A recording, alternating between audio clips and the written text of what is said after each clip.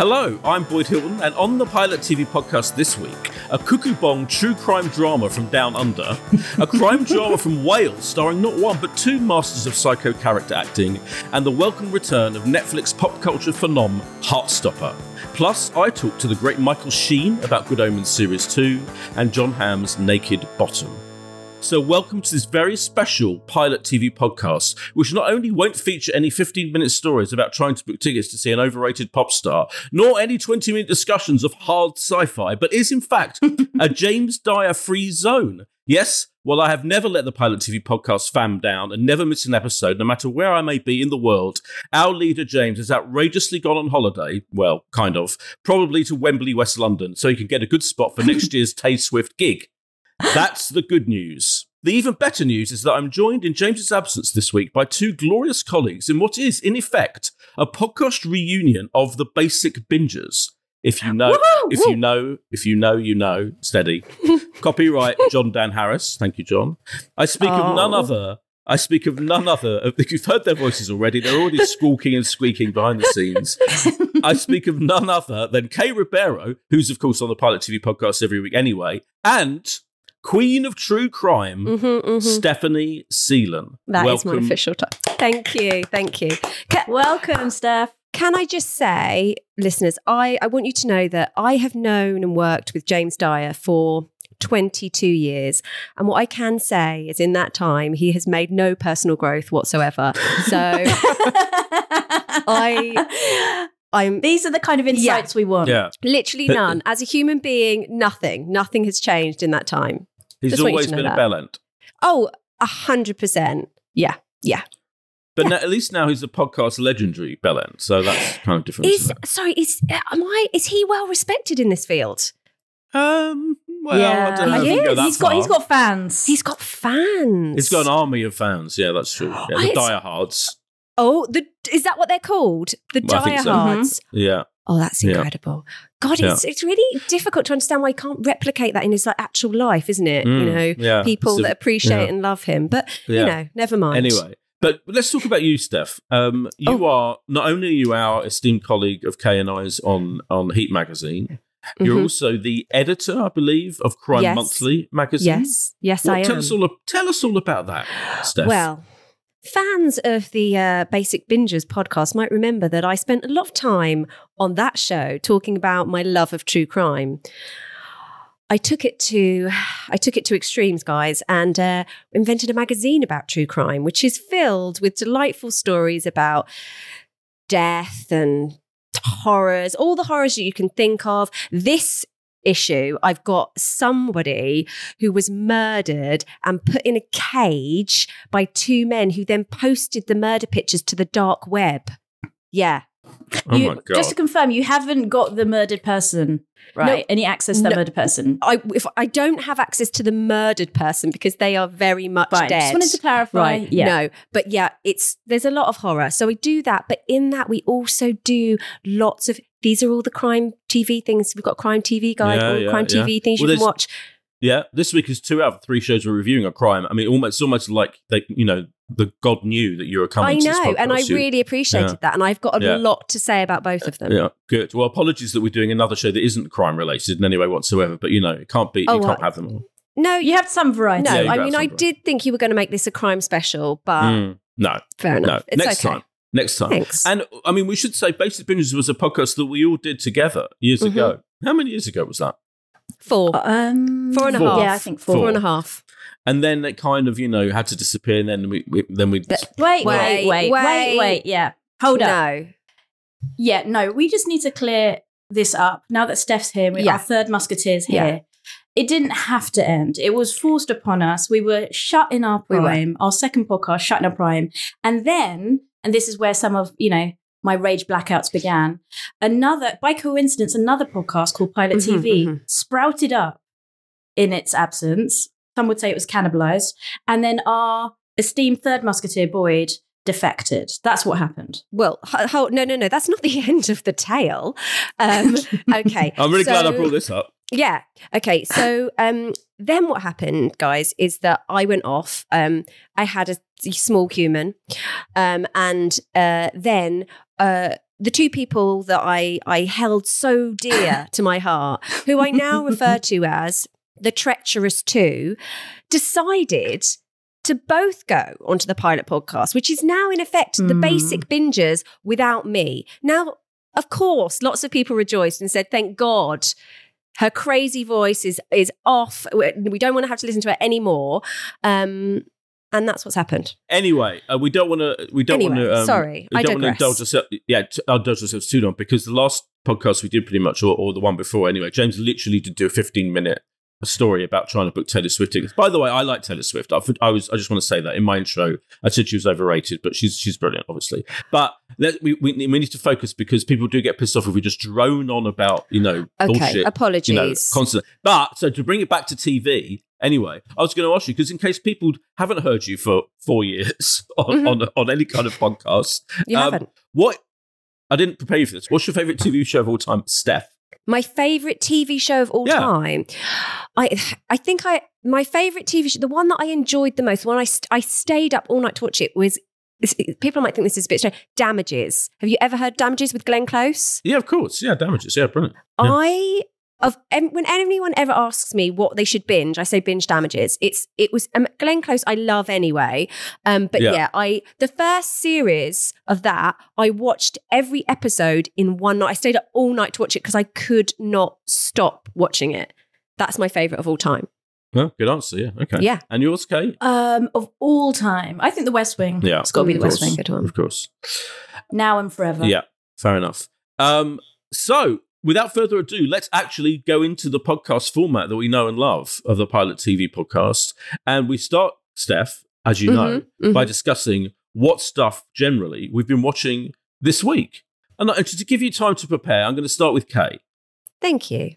Oh, okay. Right. So last week we were talking about shows that we hadn't caught up on and we really wanted to. And you may recall that Boyd and I talked about Mrs. Maisel, and I offered my service of doing a co-watch with him, and he cruelly snubbed me, Steph. He said no. So inspired by our chat and a little bit hurt, I decided to watch season 4. And so, yeah, that's what I've been doing just all of last week, every night, just watching another episode. And it is great. Like, Midge is back in the Upper East Side. She's back in her apartment. Joel has moved on with May, and gloriously, I'm happy that there's a lot more Lenny Bruce in it, and big things happen with her, him and Mitch. So yeah, I'm now just on the final season. I'm going to start tonight. Lenny Bruce, the real life stand-up comedian, who was a legend in the business back in the played by Luke Kirby, I think. Yeah. In this, it's like 10 episodes a season. Is it 8 or 10? Maybe it's 8. I think it's 8.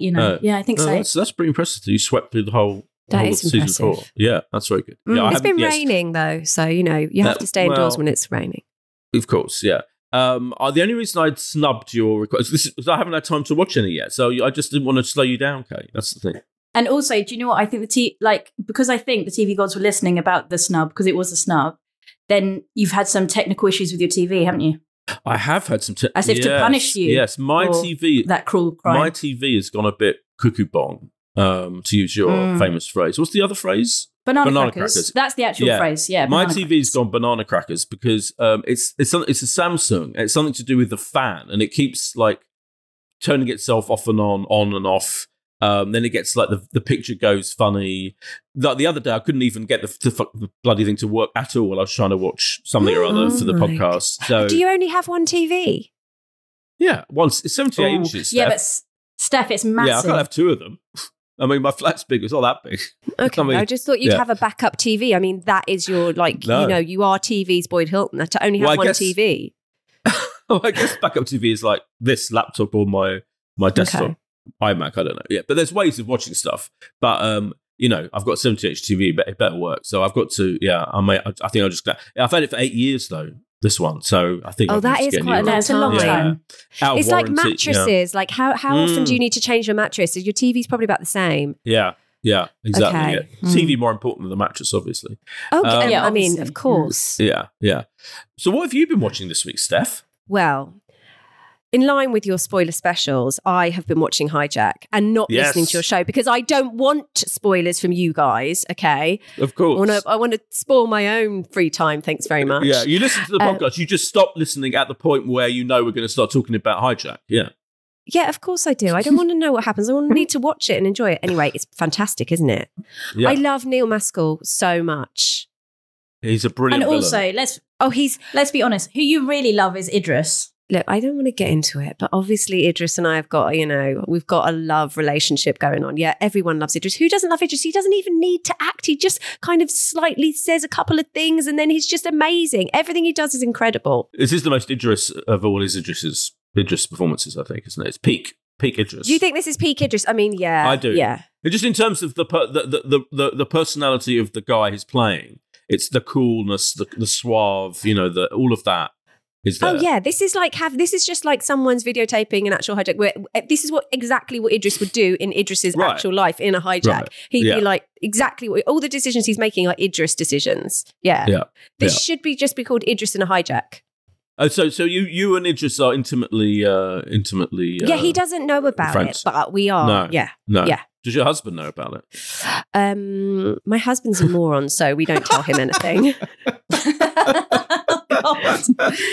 Just lovable. Basic binges days. Lovable moron, but he's a moron still. He's a lovable. I describe him as a lovable doofus. Yeah. Yes, that's it. I'm still trying to get him to really understand the difference between 2 with 1 O and 2 with 2 O's.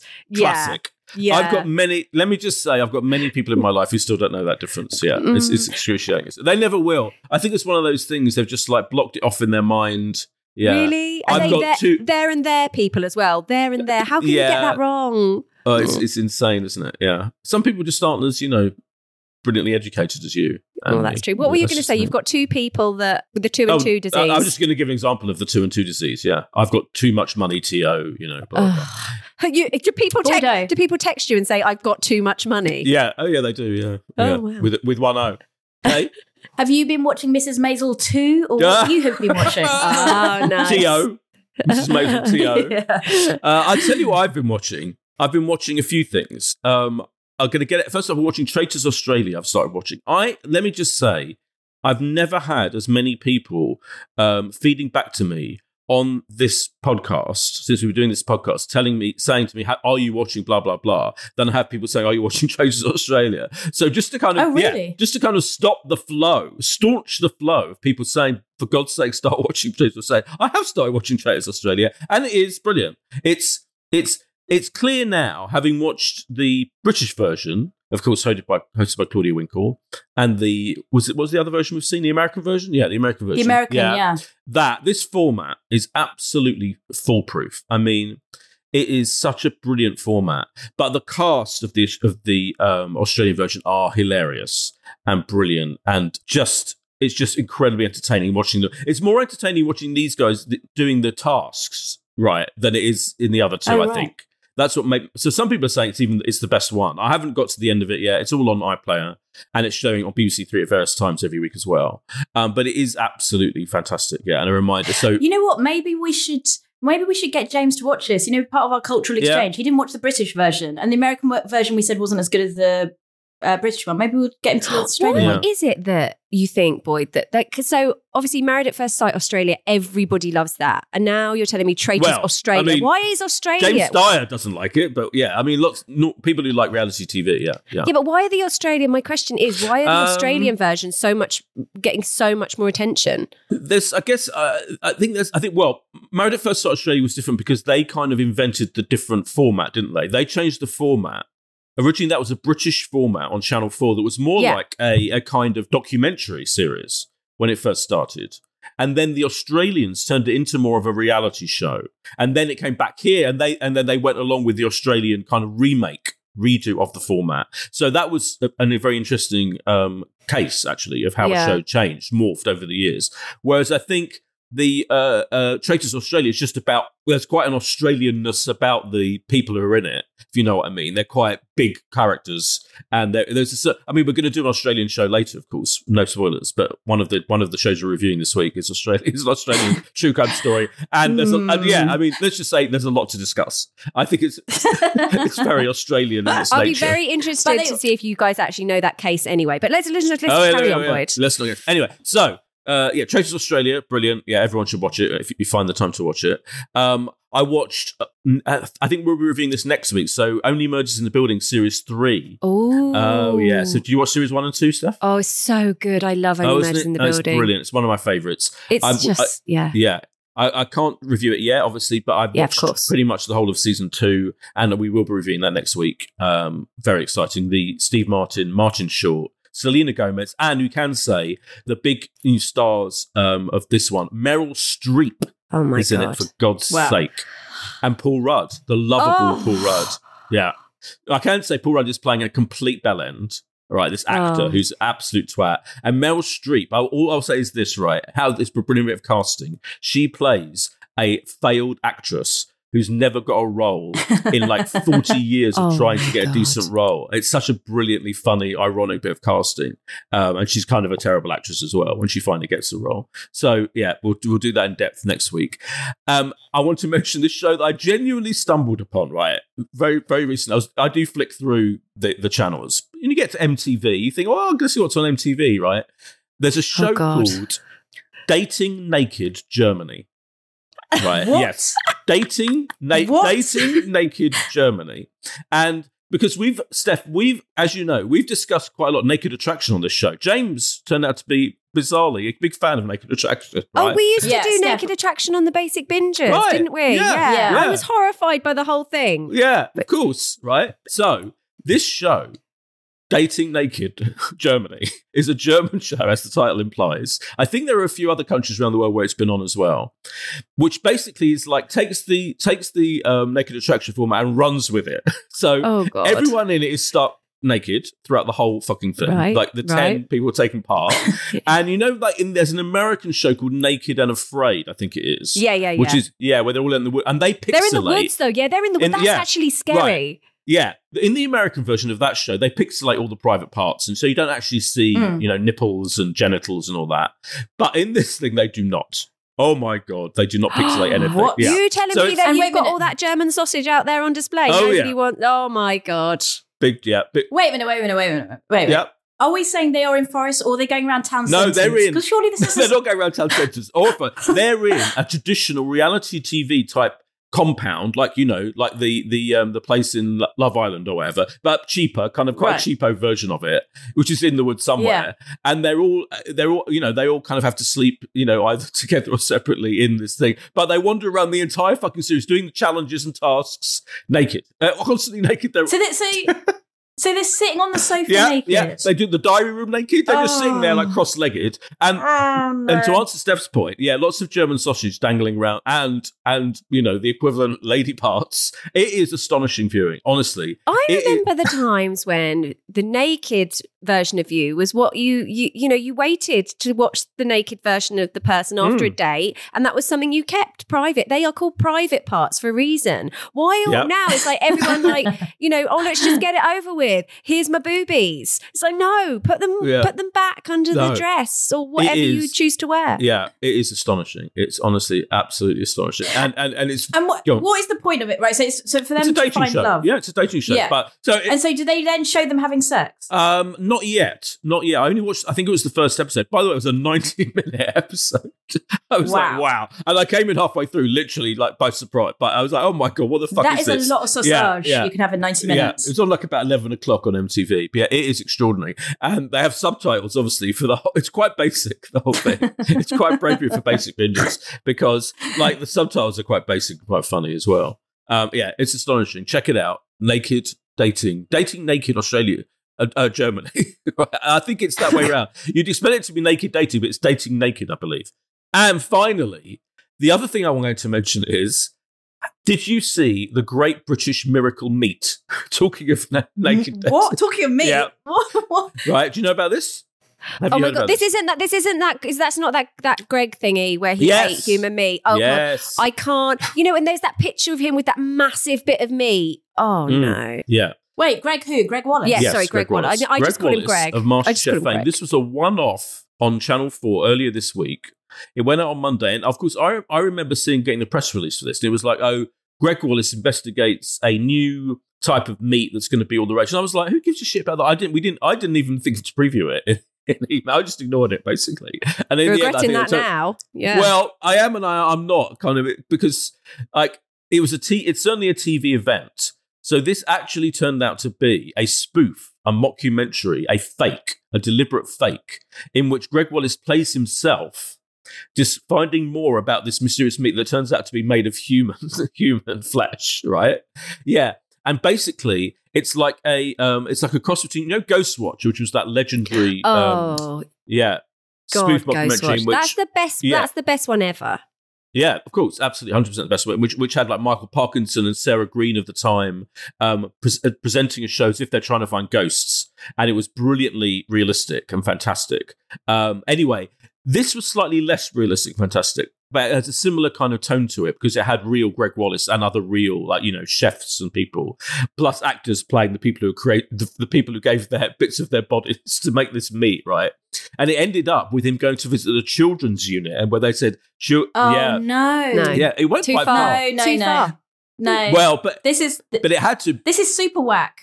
It is super whack, but the whole reason why they ended up with the children bit is because it's a spin on Jonathan Swift's satirical essay, A Modest Proposal, as I'm sure you all know, in which he suggested eating babies as a solution to hunger in Ireland. And so it was a satire. He didn't really. He pretended to suggest that because it was a satire on the grotesque exploitation of Ireland at the time and the hunger.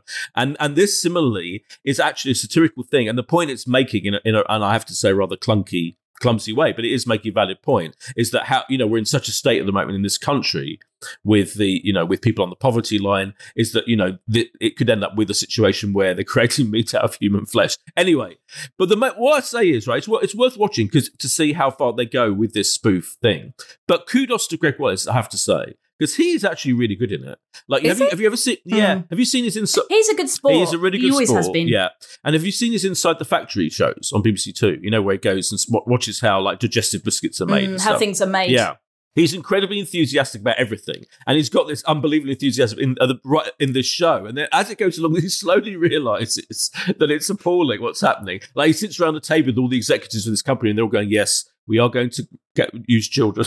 And he kind of, and he has to act horrified, and he's really good at acting. I have to say, give him credit. So, okay, well, I don't think anyone should ever eat babies, but I will say that butter nowadays is like not a $5. No, I just want to say not controversial point.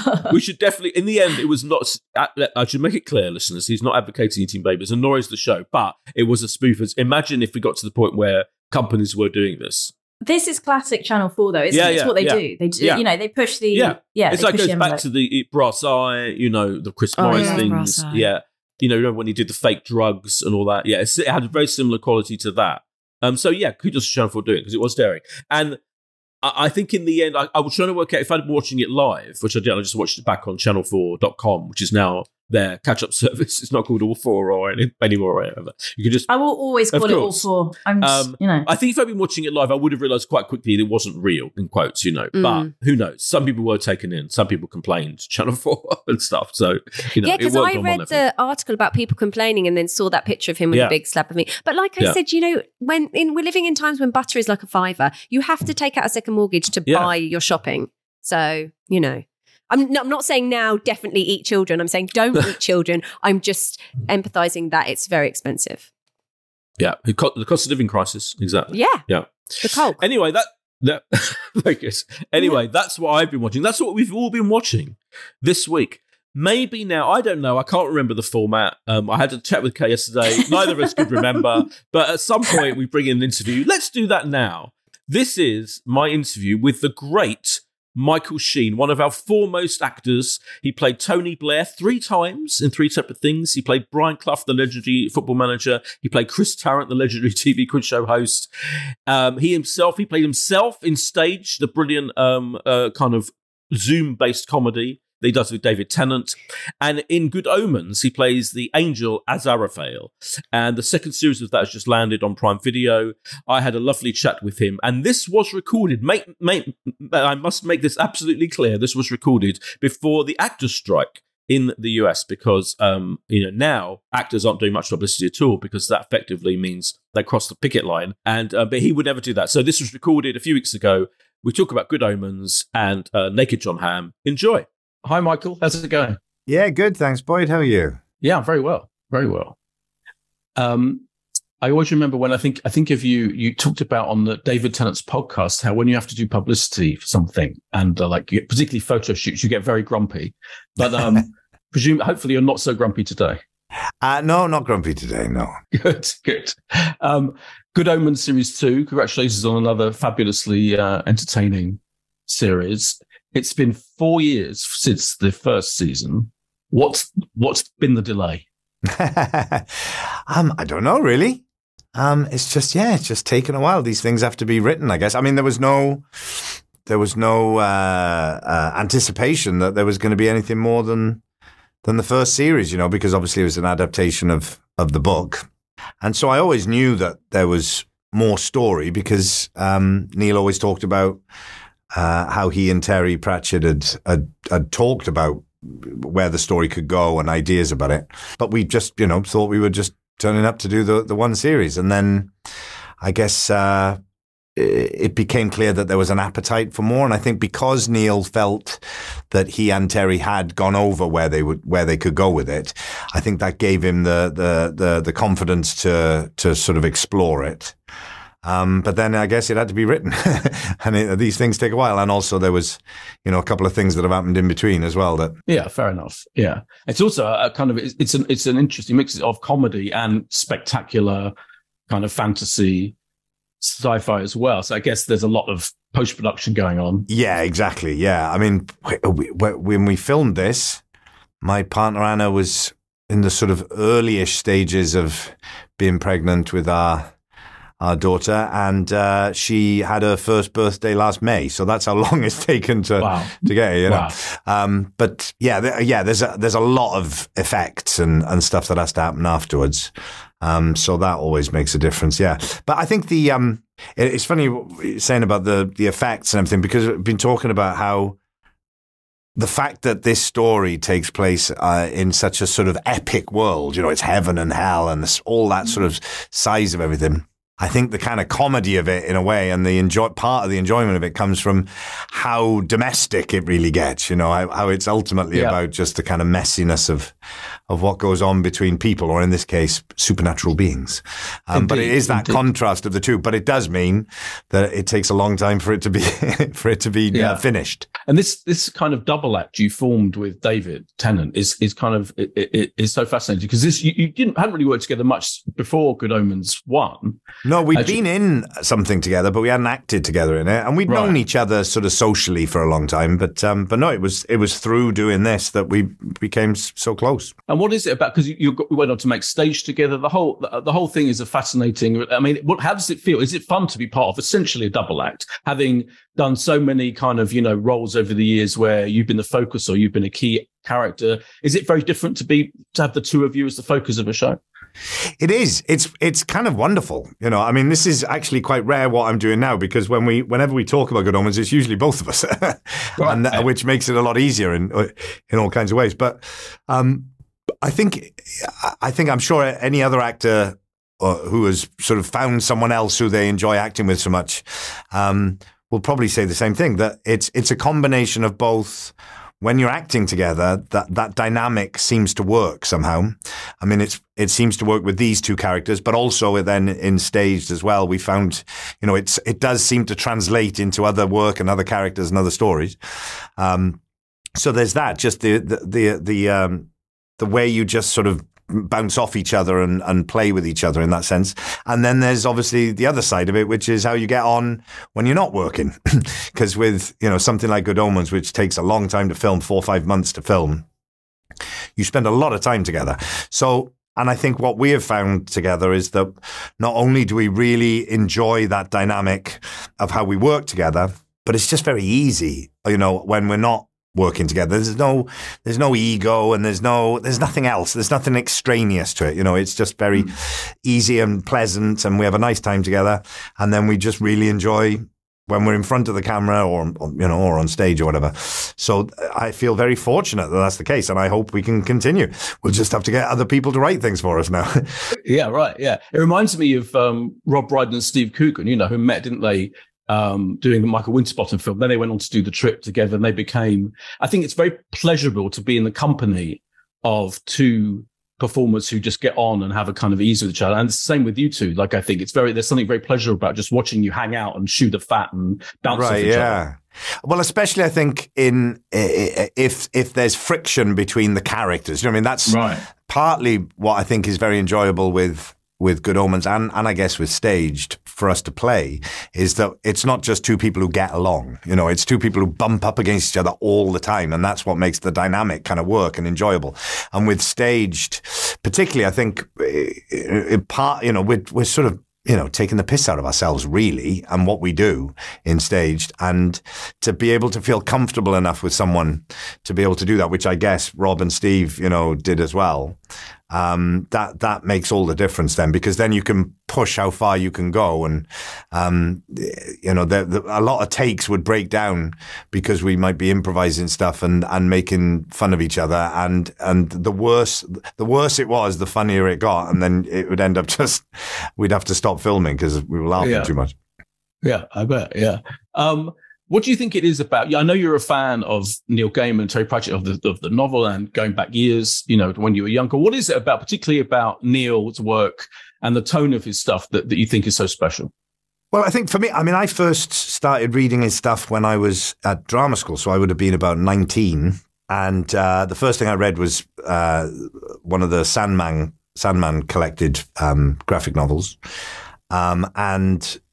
and then quite soon after that, I guess I must have read Good Omens as well. But it was the sort of subjects he was interested in, which I was interested in as well, like mythology and literature and philosophy and religion and serial killers and, you know, the whole sort of extraordinary things and the sort of issues that he wanted to tackle, like goodness and evil, and you know, they're big, weighty things, but he does it in such an accessible and entertaining way.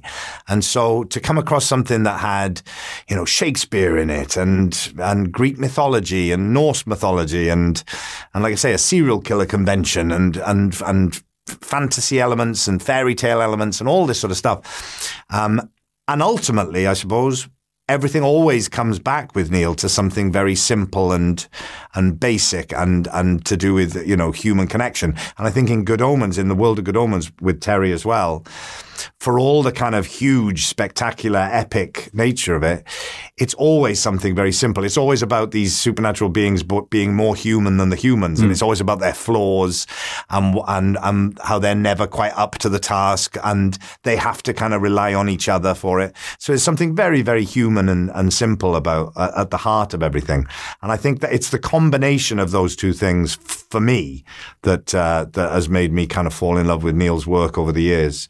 It sort of seems to speak to the two sides of myself as well, where I love things that are fantastical and huge and epic and apocalyptic. And yet at the same time, ultimately, I just want to be moved by something that, you know, reminds me of what it's like to be alive. I love the fact that in this series kind of has a kind of mystery element to it as well, that you Azrael is trying to find out what the hell's going on with Gabriel and this recurring song, and it feels like a slightly different tone to it than the first series, that mystery storyline. Yeah, I suppose there's something a bit more linear about this story. Yeah, I guess sort of using Aziraphale and Crowley's relationship as the kind of spine of this a lot more, and then telling a more linear tale. But, you know, there's still all the kind of absurd and ridiculous things going on around it and the apocalyptic things going on around it.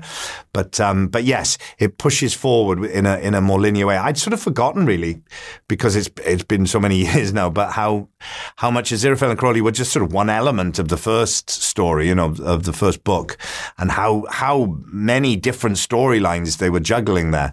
Whereas in this one, I think it's there's still a lot of, you know, we still travel through time and go to different time periods, and there's lots of other characters and huge things going on. But I suppose by having that relationship as the central kind of piece of this, it tends to make it seem more linear, yeah. And it's very exciting to see Jon Hamm naked, frankly. Always very excited to see Jon Hamm naked. Yeah, and it is strange that in this into this kind of odd marriage that Aziraphale and Crowley seem to have comes this very strange child that they have to look after, which seemed somehow perfect. It was a very good dynamic to play, and I hope it'll be enjoyable for an audience to watch as well. Oh, it's brilliant, enjoyable. Yeah. Do you know if did Jon have a body double? Is that all him? I think it's all Jon's own work. Yeah. Yeah. I seem to remember, glorying in the in the ham buttocks. I don't think there was any. I don't think any animals were harmed in the filming of it. You have to hand it to him, don't you? This legendary man from Mad Men, one of the greatest TV shows of all time, just dropping trow, as we say, for the sake of... Yeah, I mean, the thing about Jon that a lot of people don't know, I guess, is just how funny he is and how into comedy is. I mean, he knows more about British TV comedy than, most British actors do. He's a real kind of aficionado of comedy, and he is hilarious. I mean, it's very rare that you'll get something from him that isn't a joke in some way or funny in some way. So it's great to see that coming out more in this as well. But he's always ready to do something for a laugh, to be honest. I bet one more question. I have to ask you about this, your project that you're directing, The Way, with James Graham and Adam Curtis involved. This is one extraordinary team you brought together. Can you briefly tell us what it's about and how it came together? We've developed it over the last 5 or 6 years, to be honest. I mean, we were partly because the pandemic kind of got in the way of it in the middle. But it's a story that we developed together, and it starts off in my hometown in Port Talbot in South Wales. And it focuses on a family from Port Talbot who ultimately have to escape and get out of their hometown, leave their hometown behind because of the breakdown that's going on there. And they have to flee and become sort of refugees in their own land. And it's they go on this sort of journey across Britain to try and get across the Channel, and we follow them, this very fractured family, as they kind of try and escape for their lives. That sounds fascinating. Can't wait to see it. Thanks so much, Michael. Thank you. That was the great Michael Sheen. What a dude. And now let's move on. Shall we do the listener question? I think we do the listener question. Before we do that, let me remind the listeners, there are tickets still available for our live show. Oh, yeah. Our live show on August the 19th, which is, yes, it's a Saturday night. Okay, James arranged it. He booked it on a Saturday night because obviously he has no life and never goes out and spends all Saturday nights in watching, hard sci-fi. Star Trek. Mm-hmm. Yeah. Star Trek The Next Generation or whatever, Deep Space Nine. But this is taking place on a Saturday evening. I think it starts at 7:00, King's Place, London. I haven't got the link, but if you Google King's Place, London and Pilot TV Podcast, you'll find it. How much tickets are they? They're very good value, Steph. I don't know how much they are. I think they're like £15 maybe. Can I have a free ticket? Absolutely not. Okay. Yes, I'm nodding, but I'm saying no, but my face is saying yes. You can have a free ticket, but Liampi George, your husband, has to pay 30 quid. Is that fair? Absolutely fine by me. Yeah, absolutely fine. I'll tell him that they're £30 each, and then everyone should come along. Please do come along. We want to see you. Yeah, we're having a bake-off. We're baking with. Wow. Yeah. And we're going to have special guests, at least one special guest, hopefully. Although I haven't yet been confirmed, but hopefully, fingers crossed, it will be very soon. In this instance, Boyd is our celebrity booker, and yeah, it's fraught. It is. Are you going to have like a big screen thing? Yeah. I think there's a big screen. Yeah. Well, I'm saying this because James loves a big screen. You have to have a big screen. Yeah. But you know what you could do? You could ask him. I don't know if either of you have ever been to James' house, but he has basically like a room in his house, which is kind of a den of like Star Trek and like all of those like things, those fantastic shows. But it's like you walk into it and it's one of those rooms where nothing's opened. All the dolls are, in their packaging still. And it's really dark in there. I'm just thinking he could bring a picture in and you have like sort of a virtual tour of that room of what he would be doing on that Saturday night. I think that'd be fun. Hold on. You've been to James Dyer's Inner Sanctum. Yeah, I mean, he is my actual friend. I know it sounds like, but he is an actual friend of mine. So, yeah, I have been. Inner Sanctum sounds, we're not that close, but I do really like it. Okay, yeah. Okay. Yeah. You haven't fully probed his Inner Sanctum, but you've okay, let's look.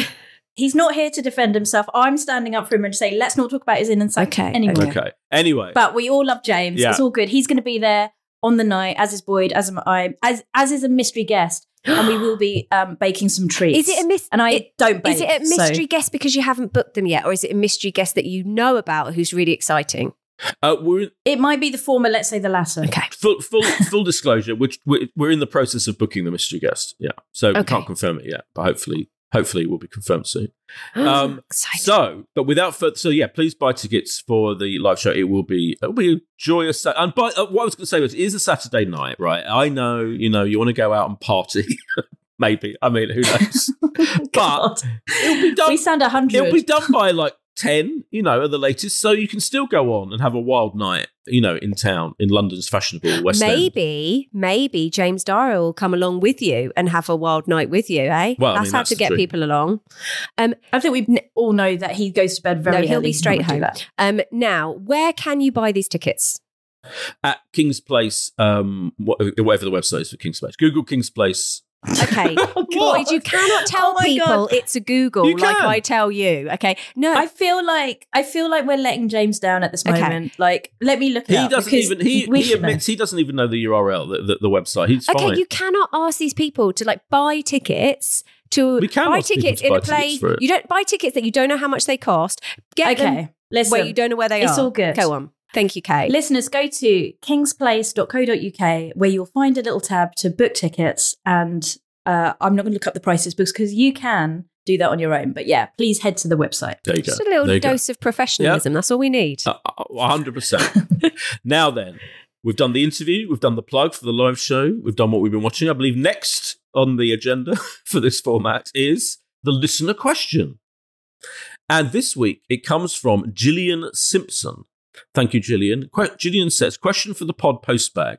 You've done the top shows of the year so far. Yes, we have. And that is online. If you go to Empire Magazine online, you'll see, and the TV bit, you'll see our pick of the best shows of the year so far, top 20.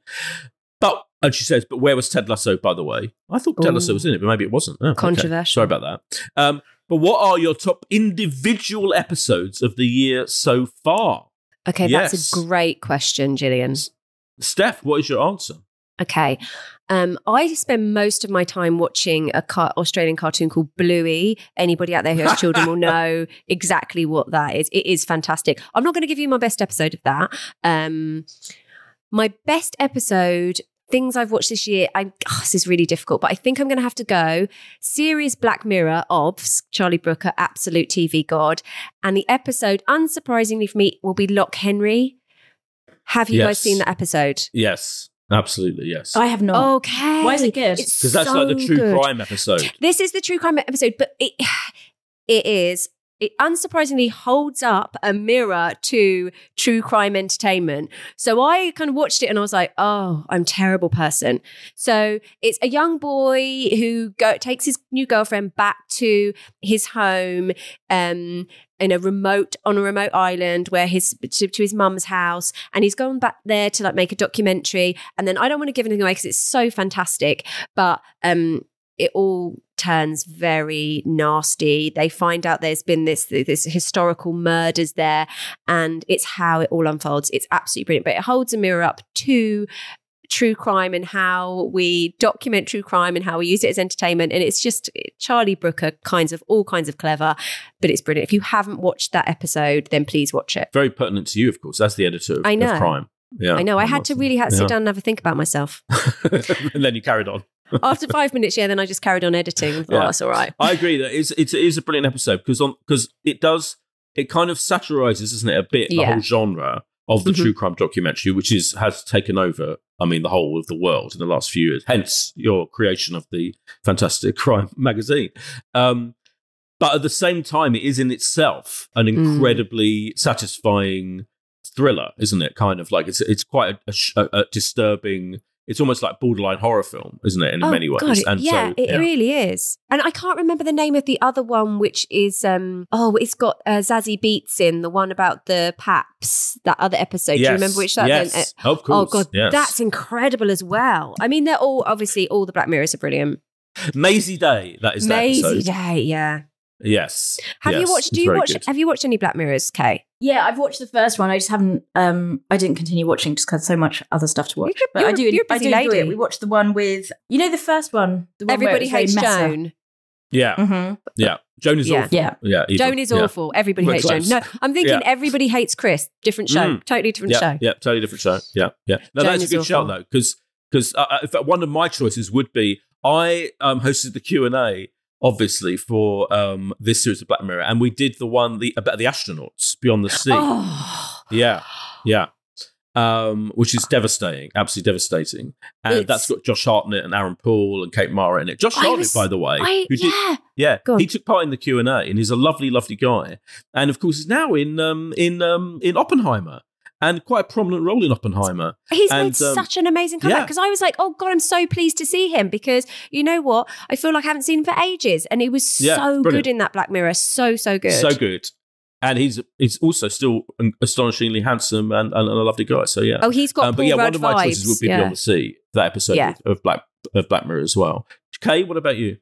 Sorry, the reason why I was quiet, I was just looking up the titles of my one. So obviously we have to talk about the bear and episode 6. I mean, episode 7 with which is all about Richie, is my favourite in terms of being most moving. But in terms of spectacle, the Fishes episode 6, which we've discussed at length, so I won't talk about. Well, we discussed it. We discussed it on the Pilot TV Plus, where we did a spoiler special this week. Well, so for our beloved Pilot TV Plus subscribers, who are the best people in the world, they can listen to us wittering on about the whole series, can't they? And we have including spoilers, and we do talk about that episode. But I just wanted to mention that is there to listen to. Yeah, that's true. It was do you know what? It was a fun spoiler chat. Actually, we all got into it because we all love this second season, and think it's even better than the first. So episode 6, Fishes for the bear. 100%. And then succession wise, I was thinking there were many episodes to choose from, but I've plumped for Connor's wedding, because that is, and there's no spoilers here, but there's an absolute turning point for the whole of the series and the Roy family, and just to see how each of the children dealt with some news they were delivered was just extraordinary, and see the impact of the news on the family. So that was my second choice. And then for my third one... You're doing a lot of choices this week. That's obviously, traditionally, Steph, as you know, Kay likes to only pick one answer to each question. I know. The question. I know. You know what? I tell you what's happening? James is off. Yeah. Oh, okay. And I just thought, you know what? He's off. And also, I think the listener wanted more than... I felt like she wanted more than one answer. So I thought I'd give 3. Okay. Yeah, so I thought I'd give 3. And the third one is Colin from Accounts. And I was trying to choose just one episode, and I couldn't actually pick. So I thought, you know what, the first one, just because it instantly, within those 5 minutes, lures you in with the whole conceit of the whole thing. The boob reveal, the meet cute, all of that. Colin. So I'm going for episode 1 of Colin from Accounts. Wow. Okay. Well, if you do care about my favourite episode of Bluey, it is the Pass the Parcel episode, which is enjoyable for everyone because it's all about how Pass the Parcel nowadays, you have to have a present in every layer and you just don't get one present in the middle. And anybody out there who has children will appreciate that. I'm not down with that, actually. Well, okay, that's what that whole episode about. It's hilarious. Your Bluey, funnily enough, is Tom Davis, our great friend and I love Tom comedian, Davis. actor. Yeah, he's well into Bluey. He talks about Bluey on the Wolf in Our podcast. Yes, it's the greatest kids TV show ever because you can watch it with your child and it's one of those incredibly clever things where you get a layer of adult humour and the children don't understand it, so it's hilariously funny. Bluey. Available on BBC iPlayer and also on Netflix. I would go for Succession. I mean, you could just choose every single episode, and I can see why you chose that episode. I think I would pick the finale. I just think I would too. It's one of the greatest TV finales of all time. They talk about stuck the landing. They stuck the landing magnificently, and just to have 90 minutes in the company of those characters was like the biggest treat of all time ever. So I would pick the finale. Yeah. There's that episode 3 of The Last of Us. Do you know about this, Steph? Did you watch? Yeah, the computer game show thing that turned into a phenomenon TV show. Right. Yeah, I bet James loved that. Exactly. Oh, he's obsessed. He's obsessed. James has interviewed everyone involved in this show. Of course. He pretty much co-created it, I think, in his head at least. But it has, thingy. Why can't I remember his name? I can't remember anything. Your friend Boyd, who's the main guy in it, absolutely gorgeous. What's his name? Pedro Pascal. Pedro Pascal. Oh, yeah. I love Pedro Pascal. I've met him twice, but yeah, I'm happy to call him my friend. Yeah. Good point. And Bella Ramsey, he's accompanying Bella Ramsey across America because there's like an outbreak of fungal nightmares, right? Mm-hmm. Yes. But the third episode is already legendary. This is the episode. It's called Long, Long Time. It's directed by Peter Hoare, who directed It's a Sin. Here, great British director, and it's like its own little story, and big story even, and it talks about these two men who meet against the backdrop of the apocalypse, basically of the fungal apocalypse, and they form fun times, and they form a relationship. And I won't say much more on that because probably still, as we have to be aware of not spoiling anything, especially because I spoil things every single episode. But it is one of the great single episodes of any TV show of all time. That third episode of The Last of Us, for sure. Then, and the bear, we talked about the bear. I love the episode with the forks, which is episode 6, isn't it? Yeah. Sorry, can I just ask about Gillian's question? No, episode 6 is fishes. Episode 6 is fishes, yeah. And episode 7 yeah. I thought it might be called forks because he's literally throwing the forks. Yeah, I know. Yeah. Sorry, Steph, yes. Gillian's fantastic question. Is she is this in the last year episode? Yes. Or is it in the last year? This year? This calendar year. Yeah, okay, I believe. Fantastic. Because you wanted to pick another one. You wanted to pick, what was it you wanted to pick originally? And I said it was last year. So my original choice was going to be from The Old Man. Yes. But Boyd pointed out to me that technically that was last year. So that wasn't one of my choices, Gillian. But I do love The Old Man. But yes, those are our answers to your question. Thank you very much. And now we move on, Steph. I keep suggesting this to you because, you're new to the format, to TV news. What, pray tell? Now, obviously, apart from the fucking writers and actors strike, which is still going on, and it's going to affect us more and more because, I think quite soon we're going to run out of certainly big star actors to interview because they're counting publicity as crossing the picket line effectively, and even British actors who are not even part of the American acting SAG, etc., are kind of coming out in support of them, and a lot of them aren't doing interviews, etc. So anyway, bottom line is it's affecting things quite a lot. I was going to ask something about that. What are talk shows like Graham Norton going to do? It's a very good question. I think they are to use not to put too fine a point on it, fucked. Yeah, I mean, luckily we're in the summer hiatus of talk shows. I don't think there are any. Like Jonathan Ross and Graham Norton aren't on at the moment, are they? So luckily for them. But so maybe they'll delay the return of them. I mean, they might have to, I guess. Or all the guests will be presenters or contestants on reality shows. It'll be like the host of MasterChef. Yeah, Greg Wallace will come on. Greg Wallace will be on everything. He can just be in every single thing. Greg will be on talking about his meat, his fake meat, his baby meat. Exactly. Yeah. But news. Kay, what news have you got? Okay, this is exciting news just probably for me and maybe a couple of listeners, but Virgin River has finally confirmed its premiere date for season 5. It's going to land on Netflix on September the 7th. And this time around, they're doing it in 2 parts. So there's going to be 10 eps landing on the 7th of September. And then apparently there'll be 2 special holiday episodes dropping on the 30th of November, which I'm quite excited about. So we're going to get a 12-ep run of Virgin River. And then the other thing... Virgin River, just to say, Virgin River is the Netflix kind of like swoonsome romantic drama. Is that right? Yes. Yeah. Which I think I have talked about before on this. And I think there was at least one other listener who was quite excited about it. It's just a very easy watch. I've got well into it. So season 5's back. And then Celebrity Race Across the World. Now, I know we don't talk about, reality shows so much on here, but I do feel like Race Across the World just generally is similar to Traitors in that I just think it's one of these formats that works really well and that you get really into it. And this is the celebrity version of it.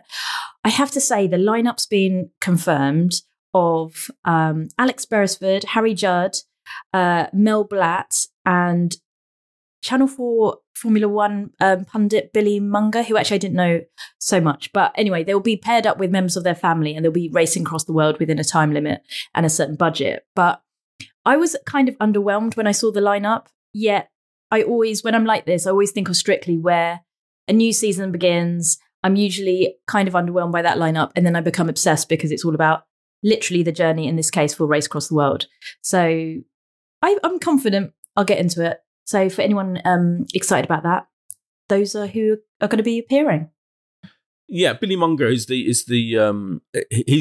a fantastic story to tell, of his life. So he's more interesting than you might think. He's not just a racing correspondent, he's a former racing driver as well. Oh, okay. So it has a very fascinating story that people will know about or people find out about. But yeah, I mean, it's the format, isn't it? Race Across the World. It's a fantastic format. Yeah. Did you watch Race Across the World, Steph? I don't watch Race Across the World because generally I have to say I don't watch reality shows. I know. Steph, it is good. It really is good. Yeah. Okay, maybe because you've said it, I'm going to give it a try. I mean, is it literally is it one of those things where like they get a certain amount of cash and they have to just race other contestants across the world? I mean, it is what it is. Yeah, right, okay. Literally. Yeah. Okay. But it's really good. Steph, any new TV news? Oh, I have some new... Right, okay. If you love crime documentaries, crime TV... You must know about Crime and Investigation Channel, okay? If you go to Crime and Investigation Play, you'll find on there that I've got a little thing which says, these are all the shows that I've enjoyed on Crime and Investigation Play. Sealand's pick. My God. I know, like an actual proper person. Like a playlist almost. Yeah, like this is what I know. Wow. Who knew? I know. This is brilliant. So what have you been recommending this time around? What I'm going to talk about now is... Okay, so you know the whole Real Housewives franchise, so they go everywhere. Okay. I'm aware of it. Yeah. Right. So, dropping on 31st of July, we have the Real Murders of Orange County. Oh. No, don't make that face, Kay. People can't see if she's looking at... No, right, this is... Orange County is one of those places where Americans who have lots of money live in gated communities called, like Dream Fluff and Lake Forest and Ocean... Paradise and stuff like that. And they were like, oh no, we're going to live in a gated community because nothing ever happens in gated communities. If you move to a gated community, you're going down. Someone is going to get murdered. And then, someone comes home and they're like, oh no, the house was in disarray and blah, blah, blah. And then we found out that they owed millions of pounds and blah, blah, blah. All their kids shot them. It's one of those. Anyway, new series of that, which is going to be fantastic. And also 7th of August, do you guys know who Graham Hill is? No, who is he? Graham Hill is a murder detective, and a criminologist, and he has got a new series called Murder Detective, unsurprisingly, with Graham Hill. And he's going to take, and he goes through loads of cases and talks about how they were solved and all that. And he is absolutely fantastic. So if you love crime, go to Crime and Investigations. It's brilliant. I have to just mention there is a brand new season of 60 Days in the Jail. Have you ever heard of this? Is a kind of reality show. I have heard. Yeah, I've heard. Yeah, I've heard of it. Yeah. Right. So if you don't know the premise of this show, it is. I don't want to call them contestants. Volunteers go undercover in prison for 60 days, right? So the guards don't know about it, the other inmates don't know about it, and to try and kind of... Who would want to do this? I know, it's really fascinating though. This is one of my nightmares. This is one of my worst case scenarios. Like, why would someone opt to do this? Get a cover story and everything, and then they try and kind of help solve crimes, by being in jail, by pretending to be prisoners, which I know sounds, to use your phrase, cuckoo bong. It sounds... But it's very entertaining. Anyway, there's a new series of that. So Crime and Investigation, that's your destination. One last thing though, this really is the last thing. Have you talked about the new Netflix? You're like Columbo. The new Netflix offering. The new take on the opioid crisis is going to be a series called Painkiller. Yes. Oh yeah. Yes. You talked about that. It's going to be really good. Not only am I aware of it, I've actually started watching it, but it's strictly embargoed. And again, that'll be one I think we'll do on Pilot Plus soon because it's embargoed, I think, almost until the day it goes out. But yeah, it's interesting. I cannot wait. I have missed Matthew Broderick and I cannot wait to see how he fares in this. Broderick's in it. Broderick's doing a stage show in the new year with his wife. SJP. Of not only that, but that is exciting in itself, right? But the play they're doing, which is Plaza Suite, Neil Simon's Plaza Suite, is one of the film of that show is one of my favourite films of all time. In which, and it's a compendium of 3 or 4 different stories, all set in a Plaza Hotel in New York. And in the film, all of the stories feature Walter Matthau doing different roles, and he is absolutely hilarious. There's one in which it's the wedding day of his daughter, and she's locked herself in the bathroom and won't come out on her wedding day, and the wedding reception is happening downstairs, and he is so funny. in that segment particularly. And so I can't wait to see how Broderick, I assume Broderick will be playing different roles in the 4 different stories as well. So is this on Broadway? No, in the West End. It's in the West End. No, they're coming to the West End. It's so exciting. Oh, because I knew they were already... Okay, because Matthew Broderick is kind of the darling of Broadway, isn't he? He really is. He's just like absolute legend. But that's why I'm really excited to see him in Painkiller, because I haven't seen him on the small screen for a long, long time. Did you see the announcement of ITV's forthcoming COVID-19 drama, which is called Breathtaking, and it stars Joanne Froggatt? It's written by Rachel Clark, who wrote a book on which it's based. She was a frontline hospital consultant, and she wrote a book about the whole COVID-19 and what it was actually like to be a doctor in that hellish time. But not only is it written by her, it's co-written by her with Prasanna Puwanajara and Jed Mercurio, no less. Oh, the legend. And Jed and Prasanna, what they have in common is they've worked together on stuff before. They're both ex-doctors. Jed Mercurio is a doctor. Yeah, of course. Yeah, I can't believe I didn't know that. He started out as a doctor. As Boyd would say, famously. Oh, I'm so sorry, Jed. And wrote medical dramas. You know, his first couple of series that he wrote were brilliant medical dramas, both of them. And, I didn't realise he himself was an actual doctor. That is insane. How can one person have so many talents? I know. Yeah. And Prasanna, I know, it's annoying. Prasanna is now an actor, a successful actor, and I think he creates stuff as well. He was a doctor as well. So they're both involved. All 3 of them have written this series. It's a 3-part series. They finished filming it. They kept it secret because they finished filming it in Northern Ireland earlier this year and didn't announce it at all. And it's quite exciting. And it's being directed by Craig Viveros, who directed War of the Worlds, Angela Black, etc. So that is quite exciting, I say. God, that is overachievers news. That's what that is. A lot of overachievers. Yeah. And other brilliant British drama news is that the new season of Sherwood, the second season of Sherwood, which was brilliant, one of the TV drama highlights of the other year, James Graham's show. New stars have been confirmed for that for the second series. So first of all, it's being directed by Clio Barnard of Ali and Ava fame, who's a brilliant British film director. She's directing the whole series. And the new stars include David Harewood of Homeland fame, Robert Lindsay. I love David Harewood. The legend, the man, the legend. Yes, Monica Dolan, who was in Black Mirror that we talked about before. And she was in The Thief, His Wife in the Canoe, classic true crime drama. Yes. Mm-hmm. Yeah. Charlene White, who was in Stephen. She was in the Stephen Lawrence drama Stephen. She's great. Yeah.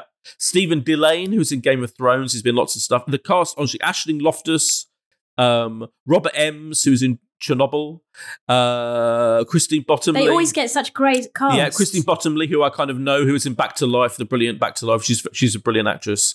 Just an amazing cast. And they join returning stars David Morrissey, Leslie Manville, Lorraine Ashbourne, Philip Jackson, etc. So that is a star-studded lineup for Sherwood Series 2, which is, I believe, being filmed right now as we speak in the UK. And my final bit of news is that the John Wick spin-off TV series, they've revealed first looks at the characters and cast for that. And that is a prequel to... Are you a John Wick fan? Listen, I'm a Keanu Reeves fan, but I'm a massive John Wick fan. Yeah. Fantastic, yeah. So it's called The Continental: from the world of John Wick. And but the controversial thing about this show is that it does star Mel Gibson. Oh, that is controversial. Yeah. So who's welcomed him back? Who's welcomed him back? We need Mel back. I didn't know. I'm not going to be watching it. I'm sorry. Okay, I was going to ask you whether. Yeah, I mean, I might not watch it either. Yeah, because I mean. He's No, I don't think we should. No. Okay. Well, there we go. We'll draw a veil over the Continental. Can I just ask though? Is it executive produced by Keanu? Because I'm sure. Is he involved? Yes, he is involved somehow. I believe. Yes. And it's basically it's going to be on in Prime Video in September, but we may or may not boycott it. We won't be watching it though, so because of Mel. Mel's ruined it. Thanks, Mel. It's done. Yeah. There you go. That I believe is TV news. Well done, everyone. I think I think we've achieved full newsness. Anyway, but let's move on to the climactic session of this glorious podcast, the reviews. And you know what? Let's start with I'm going to call it cult phenomenon that is Heartstopper on the Netflix. Series 1 was a huge pop culture happening, got huge attention. People became obsessed with it. Loads of people love it. Season 2 has arrived. We've seen it. Kay, what did you make of Heartstopper? And no, I'm not going to do a terrible pun to introduce all of these reviews like James does every week. I'm just going to say, Heartstopper, review it. I really enjoyed this series, and as you say, last year it dropped, and I think it was an unexpected hit. Like when it was a like unexpected TV treat in that it was so wholesome and lovely, and about this sweet relationship between these two boys, played by Joe Locke and Kit Connor, who played Charlie and Nick. And it just really was a heartwarming portrayal of first love and the complexities of being a young queer adult. And so the whole first season, and I'm going to try and not ruin it too much, but it was all about their unlikely friendship. And, Charlie had this huge crush on Nick, but they were just so different. So Charlie was like this nerd and Nick was a rugby lad. And we weren't sure if Charlie's crush was unrequited because he presumed that Nick was straight. Anyway, lo and behold, as the series went on, we see that actually something quite sweet develops between them. Season 2 picks up where it left off. So now Nick and Charlie are blissfully happy together. And while all their inner circle knows, so Charlie's got a little group of friends, primarily Tao, played by William Gow, Elle, played by Yasmin Finney, and Isaac, played by Toby Donovan. And yeah, so while they all know about their relationship, no one else does. So Nick has to go, is sort of dealing with the fact that he hasn't come out of school. He's got his GCSEs to contend with, and also the return of his dickhead brother, his words, David from university, who is less than supportive, shall we say. And I don't know. I just really, really continue to love this series because while the first season, there was the whole, are they going to get properly together? That was really sort of kept you, compelled to watch this because you're like, oh God, we wanted them to find happiness, right? And now that's obviously that sort of element of jeopardy of will they, won't they, has gone. Yeah, I think now it's even more interesting in a way because it's whether this relationship will be able to flourish and blossom. I mean, it's a really good relationship, but when everyone else knows and then has their opinion on them and, people aren't as supportive and nice as you'd want them to be, will they be able to continue to have this healthy, very sweet and loving friendship and relationship? So yeah, I continue to just be sort of obsessed with this, and I just love Joe Locke and Kit Connor. I just think they're fantastic, and the whole cast, actually, we should say, are just brilliant. So yeah, love it. Yeah, because there's also the challenge, isn't there? That we started, they're fully flourishing, and they're both obsessed with each other. But how do they maintain that relationship in the first throes of young love, in the face of the fact they've got to do their bloody GCSEs? I mean, that's the other thing, isn't it, Steph? Steph, what did you make of it? I'm just going to say, this really stopped my heart. Whoa! See what I did? Oh, we've got James is here. Yeah. James is here in spirit. I loved it. Look, navigating adolescence is horrifying, absolutely horrifying for everyone. But I just thought this was so incredibly well done, mostly because I watched it feeling like I was back as an adolescent, and I felt like I was onboarding with all of their emotions. I just love Nick's character so much. Not to mention he's got the greatest on-screen mum in the world in Olivia Colman, who is just like Olivia Colman. That is just who she is, isn't she? She's just that. Yeah, she's just exactly. that mum she's playing Olivia Colman. She's a lovely woman. she's an incredible actor, but she is that person. So I love the whole thing. There is a scene in it where I'm not sure how old the actor who plays Nick is, but there is a scene in it where he gets his kit off, and my God, I was like, this young... No, Steph. No, is he too... Is he... He's 19. He's 19. It's fine. Oh, okay, fine. I thought he was younger than that. Let me just say he has a sensational physique. That's all I'll say. But yeah, and Tao, I just love all of the subplot love stories. It's just, it's so sweet, but it does give you kind of emotional teen angst. I think it's really sensitively and cleverly done. It's not overplayed. It's done with the exact emotions that they would be feeling, and even the dialogue is really spot on. And I'm really pleased about that. They haven't made them. They're really eloquent, but not. It's just, it doesn't feel like it's acted. It's just, do you know what I mean? Don't you think they just show sort of like a refreshing high level of emotional intelligence, which I hope is real, exists now? Because when I was at school, I mean, I don't think we were like that, like I don't think obviously things have just come on so massively since we were at school, but yeah, I really like that about the characters. I think it's my interpretation. I think it's a good point, but I think that this group has high emotional intelligence, doesn't it? Like this clique, if you like. Yeah, you're right. Rather than the rugby boys, because you do see various people who don't have that, like his fellow rugby players, the brother who's a horrendous twat when he comes home. I mean, he's older than him and he has absolutely no emotional intelligence whatsoever. Quite the opposite. So the world they're living in is full of people, and the parents, in fact, Joe's parents aren't great either, are they? So you definitely have a lot of characters who don't have that, don't they? Yes, Steph, what were you going to say? Yeah, I just think this whole thing is it's a difficult tale of acceptance. First accepting yourself. Once you've tried, you're still on that journey of accepting yourself, then getting everybody else around to accept you as well. And it's beautifully done, I think. Really beautiful. I haven't watched the first series, so I went straight into it, and I loved it so much. Then I just continued watching it. Watched the whole of it because I just loved it. I really do love the Tao storyline in this series, though. Yeah. So we should say Elle, in season 2, Elle isn't sure what to do about her feelings for Tao and whether to cross that line and if he feels the same. And so there's all that angst as well that we have to deal with. It's testament to the show, though, that I haven't watched the first series and it took me about 7 minutes to become involved in these characters and care about these characters. Yeah. It's incredibly watchable, isn't it? It's like it's so. You're right. It's that core group is so likable, and I think authentic. There's an authenticity to it. Like I love authentic. I think Yasmin Finney as Elle is brilliant. The other kind of brilliant member of the supporting cast. I mean, they're all great, but Toby Donovan as Isaac, who's the guy who always has a book. He has a book with him. He literally is the biggest bookworm. Does very little, but what he does is just very, well done.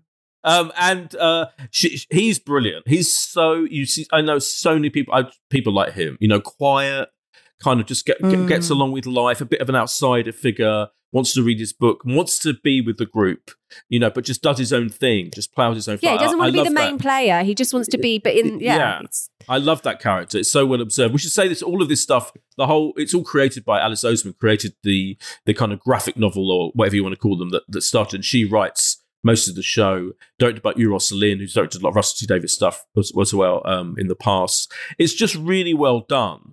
And you've got the little, they don't overdo the kind of, I think if in series 1, when there was a lot of, they have animated, kind of graphics. Obviously taken from the original source material, but to highlight the emotions, and it's borderline twee sometimes, if I'm being, but I think they rein it in. I would say that's the one thing I didn't like about it, because it doesn't need it. And it almost... But I don't think it needs it. I disagree. Should I tell you why? Because I think it's just a nod to its origins of the graphic novels. And I think that's kind of sweet. Yeah, okay. I agree. And they don't overdo it, I think. But yeah. It is a really good show. It's really well done. And the other thing I want to say is, because you were talking about, Steph, about how it brings back memories, the difference, of course, is, I know you're very young still, but I do believe this is true. 42. I'm very old. Imagine navigating everything that you said, navigating all of those things, but with the phones, with social media. It scares me. And what I found, I suddenly realised watching this new run, is that almost, like half the dialogue is actually people tapping out messages to each other on their phones. And that is obviously ultra realistic. That's exactly how it would be. Mm-hmm. But you've got, added to the stress of everyday life and having to do your GCSEs, forge relationships, blah, blah, blah, deal with homophobia and all that. Yeah. It's that you've got to work out what to say to each other constantly on your phone. And it's so stressful. I find watching that. God, Josh. Listen, when we were at school, okay, right, so we were at school. If you were having a hard time at school or anything, okay, when you got home, that was the end of the school day. You weren't accessible. It was over, okay? Yeah. School horrors happened within that time between 8:30 and 3:20 or whatever your school hours were. And then when you got home, you couldn't be got at. But now, you can be got at 24 hours a day. I think it's a testament to how invested we are with these characters, that when they're like texting each other, just seeing those 3 dots come up and then it being deleted and you're just like gripped. You're like, oh, please, come on, just send the message. Yeah. It's so good. Yeah. I think the way they deal with that is brilliant because they literally, like, you've seen lots of different ways of depicting text messaging, right, in TV dramas, but I think the way they do it here is really clever, because they don't flash it on screen like they did in Sherlock. Mm-hmm. Sherlock, they just had you actually watching them looking at their phone and tapping out exactly. And it was really effective somehow the way they do that, because the stress of working out what to say to each other is really brilliantly conveyed. I think that's just and then you have just completely authentic. Yeah, there's a scene where that one of them sees another socializing on social media, on TikTok or whatever, and you're like, oh my god, yeah, just having to deal with that, being able to know what each other's doing because people are putting it on. I know it's an obvious point that social media and smartphones ruin everyone's life, but I think it's true. And you see the story this week, like the UN or something is advising that children should have no child should have a mobile phone in class ever. I think it's probably a good idea. I'm not sure. I didn't even know you were allowed to have phones at school. Well, rules vary, but I believe. But yeah, generally. Anyway, let's not get bogged down in that whole, social media kids issue. But all we can say is that we all love Heartstopper. And season 2 begins on Netflix this Thursday, the 3rd of August. 10 glorious new episodes. Watch it. Let's move on. Let's have some crime. Come on. Yay. The crime klaxon. It's time for crime. And what better place to start than high focus? What's the word I'm looking for? High profile. That's the word I'm looking for. What better way to start than high profile new BBC One drama Wolf, which begins today, Monday, carries on Tuesdays. On Mondays and Tuesdays on BBC One for the next, I think, 3 weeks. Stephanie Seelan, what did you make of Wolf? Well, if you know anything about novelist Mo Hader, who sadly passed away in 2021, leaving the legacy of her amazing books, this is one of her characters. Arguably the best, people say, D.I. Jack Caffrey, who is this troubled yet a detective. He is obsessed with the fact that his paedophile neighbour, who lives across the street, had abducted his brother, his younger brother. He's so obsessed that he sits atop his parents' house every night and watches this paedophile. And he's obsessed. He thinks he had something to do, but he can't prove it. Okay. He is so obsessed that he's trying to get information about this paedophile guy from his new job. He's just come back to start a new job in the force, and he's trying to kind of go undercover and get information, because the one thing he wants to do is find out where his brother's body is. Okay. So this series is all about this troubled but yet very, very, very handsome detective. And yeah. Ukweli Roach is the actor. Yeah. Sorry, I was getting to that. He's absolutely wonderful.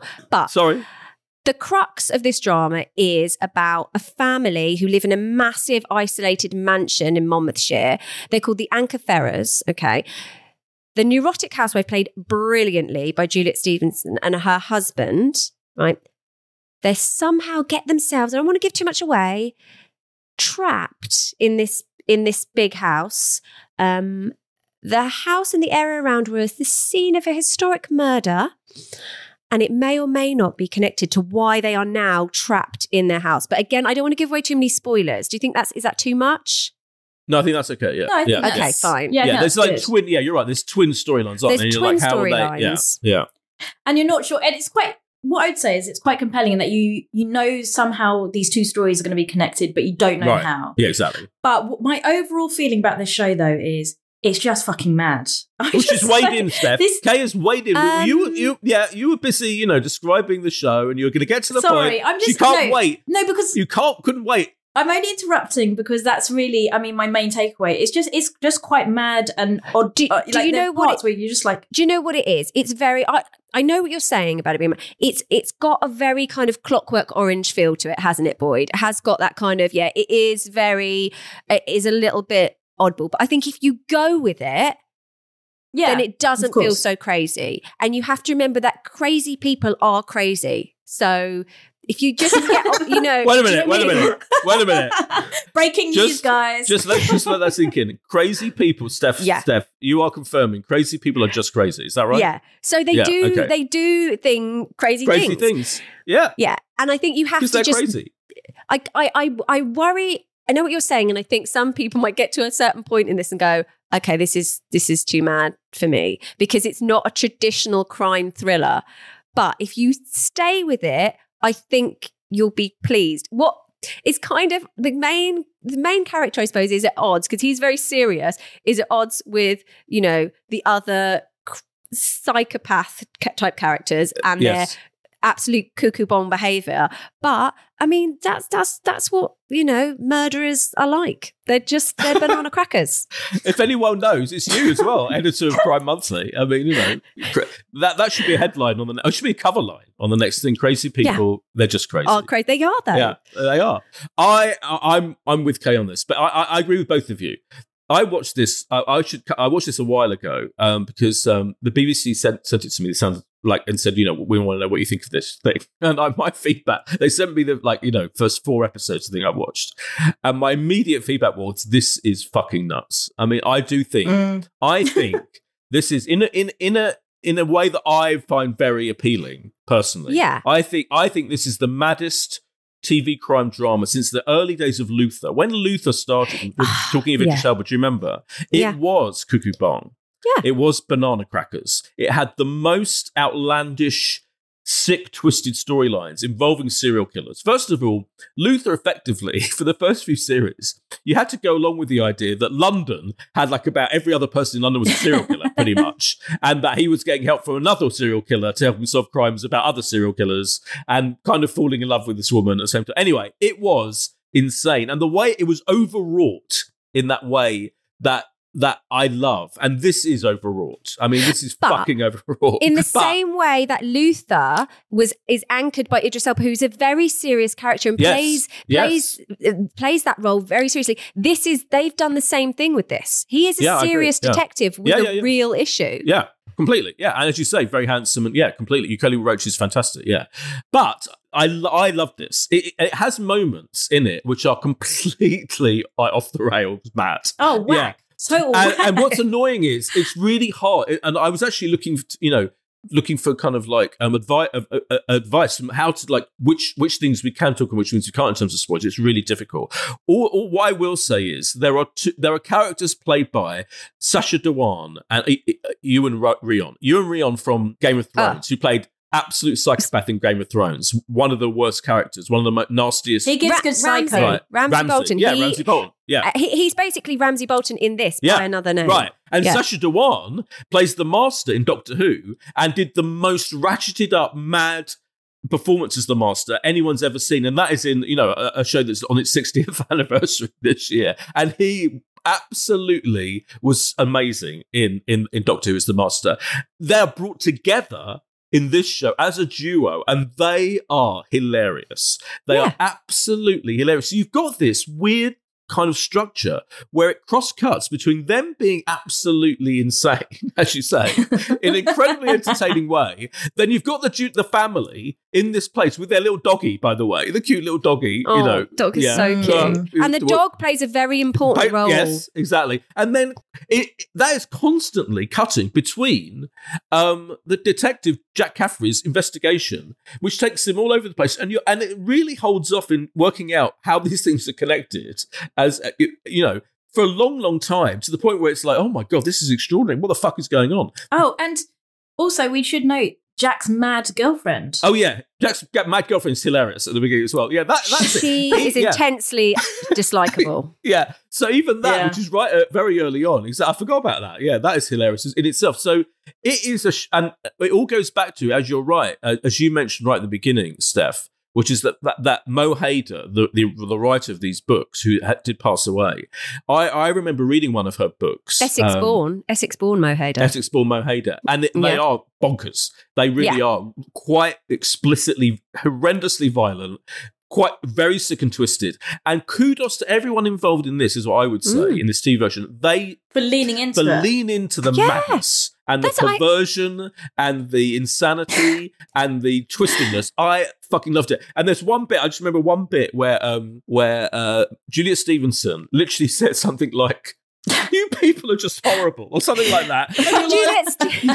Juliet, deal with it. They really are. It's the understatement of the year. They're more than horrible. They're fucking insane psychopaths. One of my favourite scenes in the first episode is where Juliet Stephen is like there's quite a lot of focus on her making a lemon drizzle cake, and she cuts this lemon drizzle cake, and someone takes a bite of it, and that in itself is quite insane. And you think, how can somebody make a scene about lemon drizzle cake be so crazy? But it is.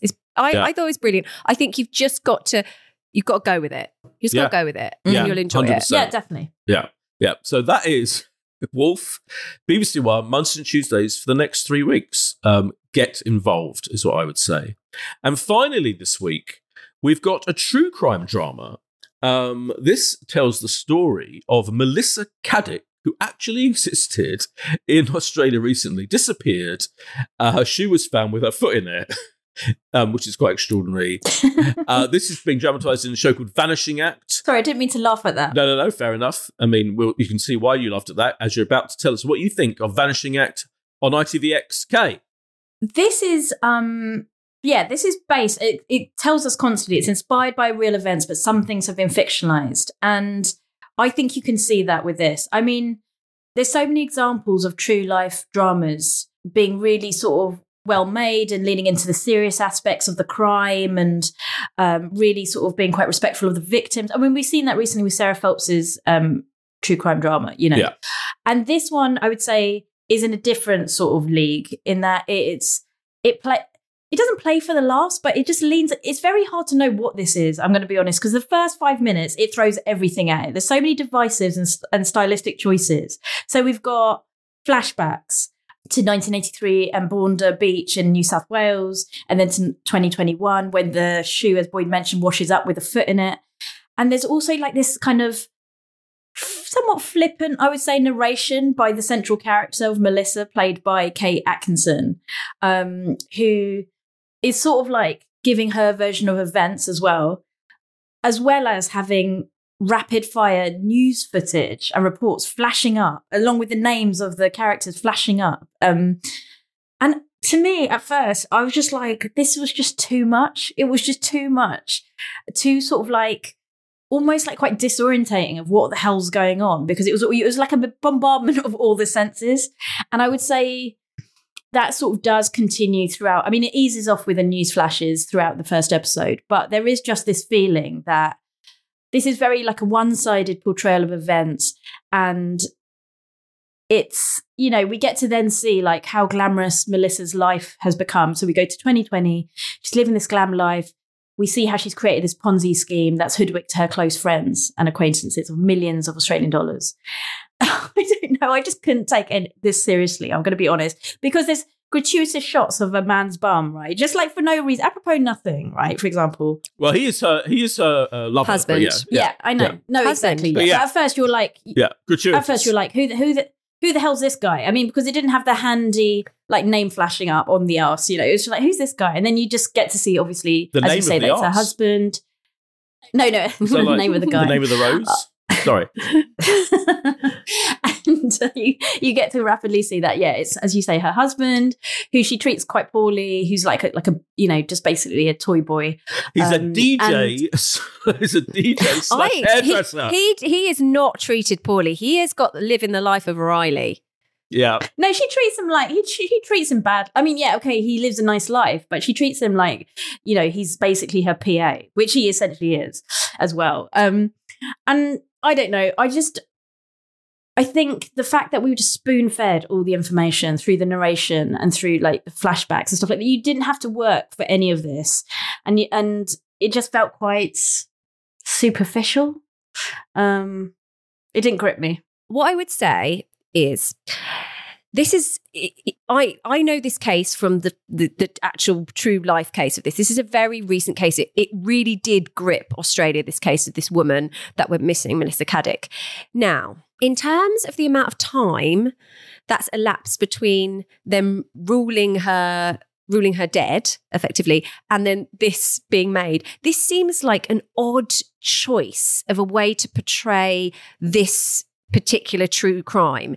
It seems very, very strange. I mean, I'm going to say, like, the best, in recent years, I don't know if you saw Netflix, Night Stalker is like the top brass of how you portray a crime documentary. It's unbelievable, interwoven with interviews, survivors, and beautifully shot, beautifully directed. This is kind of comedic at times. They glorify this woman who plays the central character and narrates her life, which is absolutely horrific. Very cloying, don't you think? Yeah, it feels in poor taste for something that is such recent history. And this was not a victimless crime. This is a woman who stole millions and ruined the lives of not only her friends and family, but countless other people around her.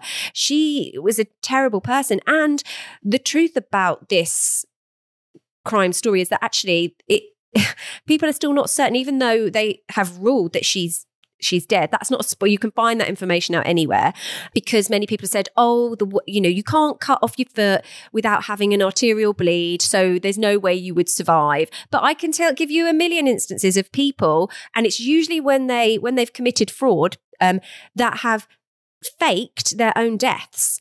And I'm not 100% sure that she hasn't faked her own death. And I'm also not 100% sure that her husband, who gave varying conflicting accounts about this, is not involved.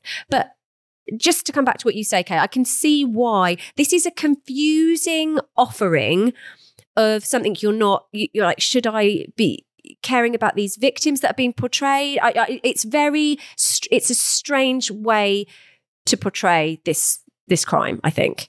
I would personally rather watch a documentary. That's what I mean. Well, like, they've made an odd decision. Sorry, there is a documentary as well, so we should say this. So this is a 3-part drama on ITVX on Thursday, all available. But on the same day, they're putting out a documentary about the case, a 90-minute documentary called Life and Limb, Missing Millionairess. So you can see the actual documentary. But is it, so the guy, for example, who is her DJ / hairdresser, boyfriend? The boyfriend. Yeah, husband. He's a husband. So he's around, right? He's still around. He's around. He's had to petition. I don't want to spoil it for people, but this is actual something that happened in real life. So he has staked a claim on her house, because obviously all of her properties and assets and everything were sold to pay the victims, and he staked the claim. He was very upset. He had to sell her car and everything, but he was like, no, and he still maintains that she was not guilty and she didn't steal from anyone. Well, imagine watching this, right? If you're here, imagine watching this just with the bum sequence. I mean, mixed feelings. Like, on the one hand, they're portraying me as a bit of an idiot, which they do, because he is like a DJ / hairdresser doofus. But the other hand, an incredible bum is in the first scene. Good bum work. Yeah. It is. I found it, I think, right, I was like, halfway through watching this, I was like, this is, again, cuckoo bong. I mean, Kay's phrases for mad are very appropriate this week. But it's never psychologically, by the way. It just means whack. Yeah, right. Whack. So banana crackers is the main one. Yeah, yeah. But tonally, you're right. This is so ridiculous. And you can do, I've got nothing against, like a very English scandal, right? The Russell T Davies 3-parter about the Jeremy Thorpe scandal. Yeah, that's a different, oh my God. Do not say that in the same breath. This is nothing like that. Hold on. All right. Okay. Hold on, you two. This is what I have to deal with, right? Listen, what I'm saying is that was an example of how to do a jaunty, kind of wryly funny true story that had a criminal element to it, right? But that was just, he is a genius and can pull that off. Whoever wrote this thing has not pulled it off, and it is like, and it's just odd. It just leaves you with like an odd taste in your mouth, and to have it narrated by this possibly dead woman, and then what she says, and she's jauntily explaining what a Ponzi scheme is, and then to have like it's quite cheesily filmed, including the bum sequence. You can't get away from that creative decision, right? Once you decide that this naked man laid out in bed for no good reason whatsoever, it just establishes a certain tone, and so it is weird. It makes for really weird viewing, and there's a frothiness to this that shouldn't exist. No, exactly. In this particular show. Exactly. It is, I think it is, and it's just cheesy. It's weird and cheesy. I think as well, when you were talking, Kay was talking earlier about Colin from Accounts. Colin from Accounts is an incredible Australian comedy, and you almost feel like this is going to, at some point, there's going to be a comedic element to it. The way, I don't know why it gives off that feeling, because maybe because of it's the narration for me. Is that what it is? I can't put my finger on it. It's just very odd. It's a very, very odd show. It's an odd take. There are loads of like stories of con artists, aren't there, who often do narrate things. Like I'm thinking of Catch Me If You Can. I can't remember whether he did or not. The Leo DiCaprio. In my mind, there was loads of. It is a thing to do, but in this case, it just doesn't work. It just doesn't work. It's just Wolf of Wall Street. Wolf of Wall Street is a prime example of how that is done, and that's done perfectly. It can be done well. I'm not ruling that out. I'm just saying in this case, it's incredibly recent history. I don't know whether that is the thing. I don't know what it is about this. It just doesn't hit the note quite right. There's not enough depth to it. No. I mean, depth to the bum, no depth to the story and the storytelling, I think. Depth to the bum. On that bombshell, you can decide for yourself. Vanishing Act, which is the name of this 3-part drama, is on all drops in full on ITVX this Thursday, and at the same time you can watch I shall be watching the documentary. And the case is fascinating. It's absolutely because it's still a case that people don't really know, even though the coroner said she's dead. We don't know what's happened. It is fascinating. How this woman was able to do it is incredible. But sorry, Boyd, carry on. I'm just very upset about this. Imagine if she did cut off her own foot to put but you can do that. But as I said, when I've looked into it, well, I know, please don't. But when I've looked into it, most doctors say, if you cut off your foot, you get an arterial bleed, you cannot survive that. But this is a woman who was adept at stealing money from people for over an 8-year period. I mean, she's going to be able to survive out there. Correct. Listen, I think we need to wrap this up for listeners. Chop off their ears, because we have been going on a long time now. Oh, subtle, Kay. What a subtle intervention that was. Just shut the fuck up, everyone. Kay's had enough. It's time to finish. Okay, that's here endeth. Rude. Listeners, keep that in, by the way. Here endeth. Definitely. I'm happy. I'm staging intervention for our listeners. Anyway, yes, that hereth endeth the review section of the podcast. All that remains is for me to remind you of some other things that start next week, which include a show called The Lost Flowers of Alice Hart, which is heavily embargoed, so we do it on the Pilot Plus. That's on Prime Video on Friday, and stars Sigourney Weaver, no less, coming to Event TV. It's based another Australian story. This is it's from the producers of Big Little Lies. And 9 Perfect Strangers, and it's about a woman with lots of mysteries going on in her life. She loses her parents in a fire, and then she with mysterious origin, and she comes back, lives with her grandmother, and lives on a farm. And there's loads of family intrigue in this setting, basically. But we'll come to that. So that's The Lost Flowers of Alice Hart. There is series 3 of Physical on Apple TV Plus with Rose Byrne. I wasn't a particularly big fan of season 1, and I think this is the last season, but Zooey Deschanel stars in this season. She's brilliant in everything. So it might be worth checking out Physical. That arrives on Wednesday on Apple TV+. And I wanted to mention, with the tragic news that broke last night about Sinead O'Connor, that Sky have got a documentary that will be available on Sky Documentaries and now called Nothing Compares, which is the life story of Sinead O'Connor. Absolutely terrible. But that is one to watch, and that will be on Sky now, I think, by the time this podcast goes out. That's it, guys. I mean, we've basically binged on loads of amazing TV. We've gone on too long. Kay's not happy. I am happy. I'm happy for our reunion. Yeah. Thank you for having me. Thanks for joining. And you'll be back because James has got another holiday coming soon. Are you aware of this?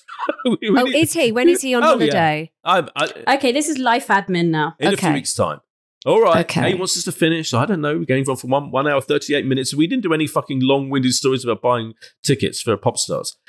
Thank you so much, Kay and Steph. Thank you for listening. Pilot out.